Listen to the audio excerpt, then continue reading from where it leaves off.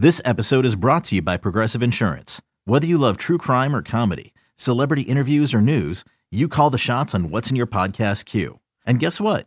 Now you can call them on your auto insurance too with the Name Your Price tool from Progressive. It works just the way it sounds. You tell Progressive how much you want to pay for car insurance, and they'll show you coverage options that fit your budget. Get your quote today at Progressive.com to join the over 28 million drivers who trust Progressive. Progressive Casualty Insurance Company and Affiliates. Price and coverage match limited by state law.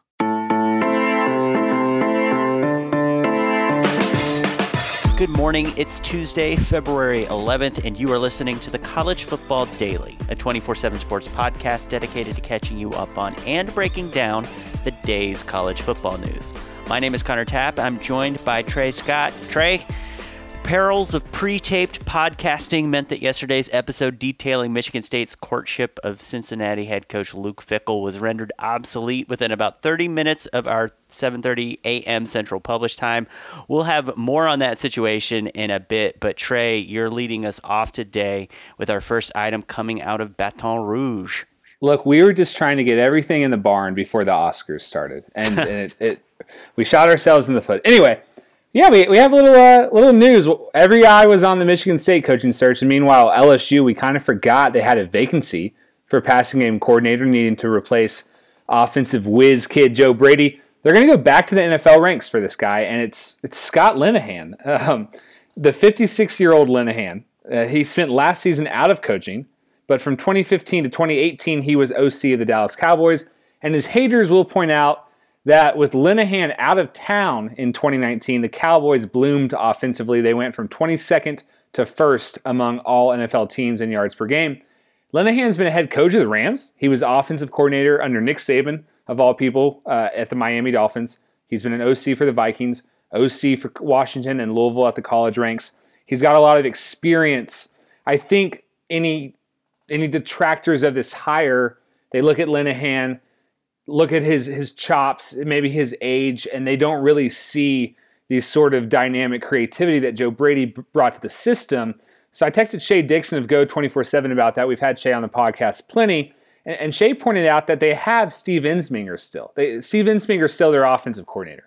Scott Linehan's merely filling a role that many teams don't even have as passing game coordinator. And his most important job, Shay says, is going to be helping to coach and develop and kind of bring some stability to the locker room, help teach the guys a lot. He thinks that's going to be very valuable for a quarterback like Miles Brennan, who is still, in some ways, a project player. Whereas Joe Burrow came from Ohio State, maybe already perfectly groomed by Urban Meyer. Shay thinks Scott Linehan, if he doesn't bring intricate passing routes and dynamic offensive attacks, he at least can help Miles Brennan, and he at least can be an experienced voice in the room with Steve Ensminger, who will continue to call the shots. Yeah, I mean, co-offensive coordinators, definitely an unusual situation. So when Joe Brady left, I wasn't even necessarily expecting that LSU would bother to fill that particular vacancy, maybe fill it out somewhere else in the coaching staff. But as you say, the fact that they do go out and fill that position with such an experienced person like Linehan is kind of a sign that they really think that position is pretty important. So LSU is just going to be so fascinating next year because there is so much turnover on the coaching staff, like from the players, and you've got expectations of a returning national championship team, but like essentially a brand new team. It's going to be really fascinating to watch the Tigers, as it always is, but for slightly different reasons in 2020. Trey, so we're going to talk about Luke Fickell. He turns down Michigan State to stay at Cincinnati for his 4th season at Cincinnati, and this is a big move for him to say no to a Power 5 program like Michigan State, a team like Michigan State that has won the Big Ten East within the past 5 years. They made the playoff.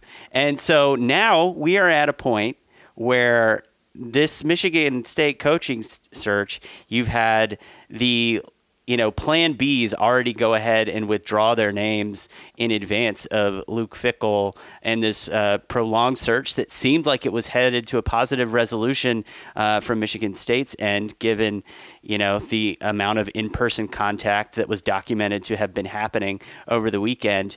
And it seemed like this was headed to Luke Fickell saying yes, but he says no. And according to the Detroit Free Press, part of the reason given is kind of the culture, the toxic culture just around the Michigan State, the school and the athletics department at the moment, given all the allegations of wrongdoing.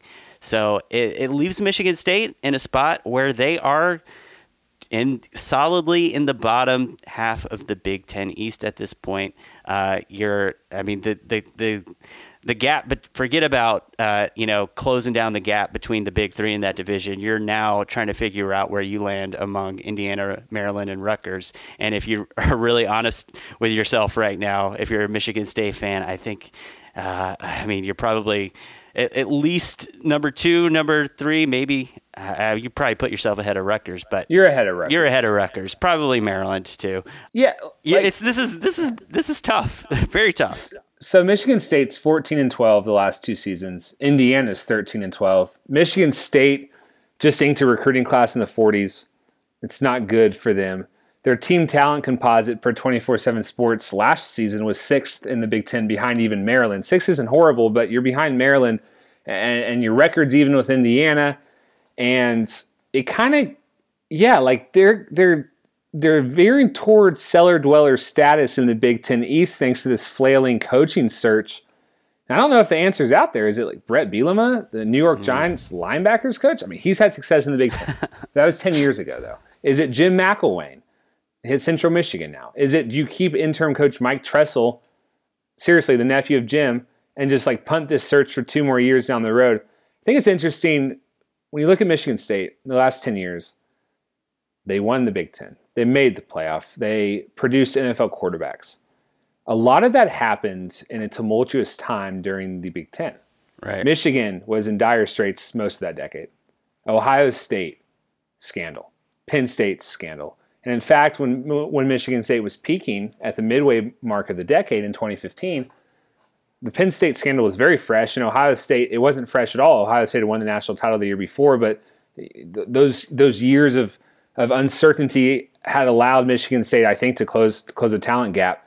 And there's no advantage anymore. Ohio State's rolling. Penn State is an absolute lock every year almost to win 10 games, and Michigan's what they are. So Michigan State, I think a sobering reality is coming around the corner when you've got upwards of 5 to 10 coaches saying no, and now you're targeting someone who coaches linebackers for the New York Giants. I don't care what the credentials are of Brett Bielema. Yeah, so Trey, a point that you raised yesterday was that when you look at Fickell and the link to Michigan State, you almost look at it, and from Fickell's perspective, and it looks like you were kind of hitting on something that was real there, was that almost, why would you take this job? Because now he comes back to Cincinnati, and after a year where it felt like there was no obvious, just undeniable top coaching talent who was just begging to be hired by a blue blood program, he now enters 2020 as the likeliest person to kind of fill that role, that kind of, 2015 or 2015, 2016 Tom Herman role. Sorry to bring up maybe what's a sore subject, but we're now looking at where we might have some big programs in need of a new coach. USC, who knows? Clay Helton is just perennially on the hot seat. Things are not looking great at Miami. Tom Herman is recycling coordinators, going to do it for the Longhorns, and UCLA, Chip Kelly, what's going on there? Maybe they're looking for a coach at the end of this year. And then, South Carolina, Will Muschamp, got Jordan Birch, but, he's only going to be able to make so much of an impact in 2020. So it's shaping up for Fickell to be the in-demand guy in the next coaching carousel. Yeah, you hit on all that. The past year was sort of the year without a slam dunk coaching candidate and a year without a slam dunk opening. We thought the opening would be USC, and we thought they would be hiring Urban Meyer. That never happened. So yeah, Fickell, look, if he wants to get pigeonholed geographically as a Big Ten guy, fine. It's worth noting that he didn't take the Michigan State job. So then maybe he makes sense for a job on the West Coast or a job in Miami or a job down in Texas or a job at South Carolina. But there should be some really good openings this year, regardless of what happens at a few different places. And it looks like Fickell could be the guy for the point you're about to mention, and that Cincinnati should be really good this year. Yeah, I mean, the weird thing about Cincinnati being as good as they were in 2019 is they lost a lot of players from their good 2018 squad, so it almost felt like they were a little bit ahead of schedule. So in 2020, they've got 19 starters coming back, and they have an opportunity to make some really big statements with hosting Nebraska, and they host their AAC foe, Memphis. So, I mean, they will have every opportunity to be one of those teams that's contending for a New Year's Six bowl berth. And, after Fickell has been so heavily connected to a big job like Michigan State, it seems like they're going to be a very big story, and thus he will be a big story throughout the 2020 season. Yeah, they get their quarterback Desmond Ridder back. They just signed the best recruiting class in the AAC. I think certainly a lot of this is, Michigan State was a flawed job, and next year could be better, but also it's probably really hard to walk away from that team, which you built, into an absolute New Year's Six contender. It's probably hard to be like, all right, someone else can have this job, especially if you haven't reached the promised land yet. Like, it's obviously a lot easier for Scott Frost to leave UCF when he won a national title or whatnot, or he at least won a New Year's Six bowl.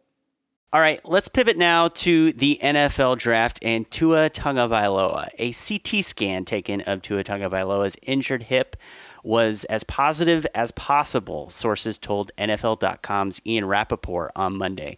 Rappaport relays that the fracture has healed and Tua's got good ROM, or range of motion, for those of you who are not married to a physical therapy professor. Tagovailoa is on track to be cleared for football activities approximately 1 month from now. This is all, of course, quite good news for Tagovailoa's draft stock. Last week, before we knew this positive report was coming, a set of CBS Sports mock drafts had Tua going no lower than 6th overall. So looking like his decision to not come back to Alabama for one more year is paying off. It's crazy we spent so much airtime on should he come back or should he not, and right. Looking at how much money could Tagovailoa lose in the bottom half of the first round. He's we're not. I love the NFL draft. We're not like an NFL draft podcast or whatever, but like you look at the top 10. Detroit might need a quarterback at 3 if they move on from Matt Stafford. The Dolphins at 5 might want a quarterback. The Chargers at 6 definitely want a quarterback. Panthers at 7 might want a quarterback.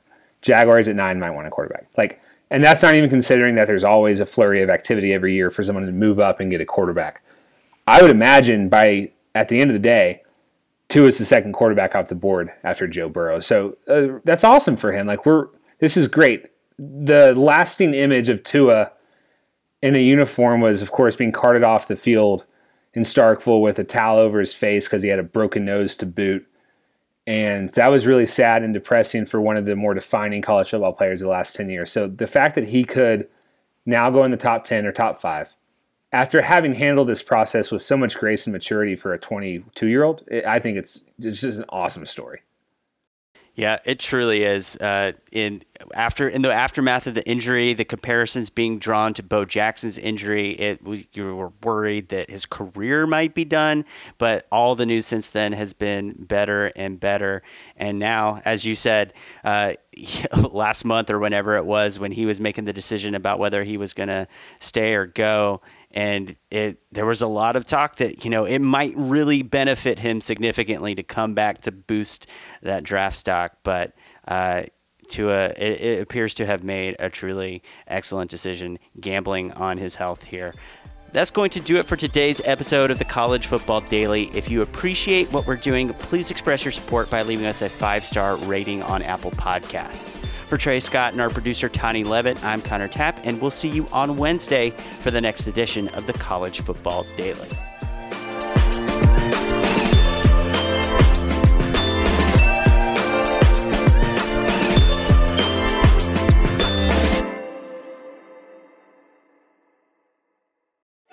You can now relive the best best moments of the UEFA Champions League 24/7.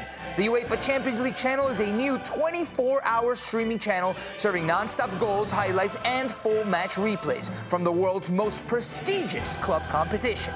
Reminisce on your favorite moments, legendary players, and brilliant goals with the UEFA Champions League channel, streaming around the clock on Pluto TV and the CBS Sports app.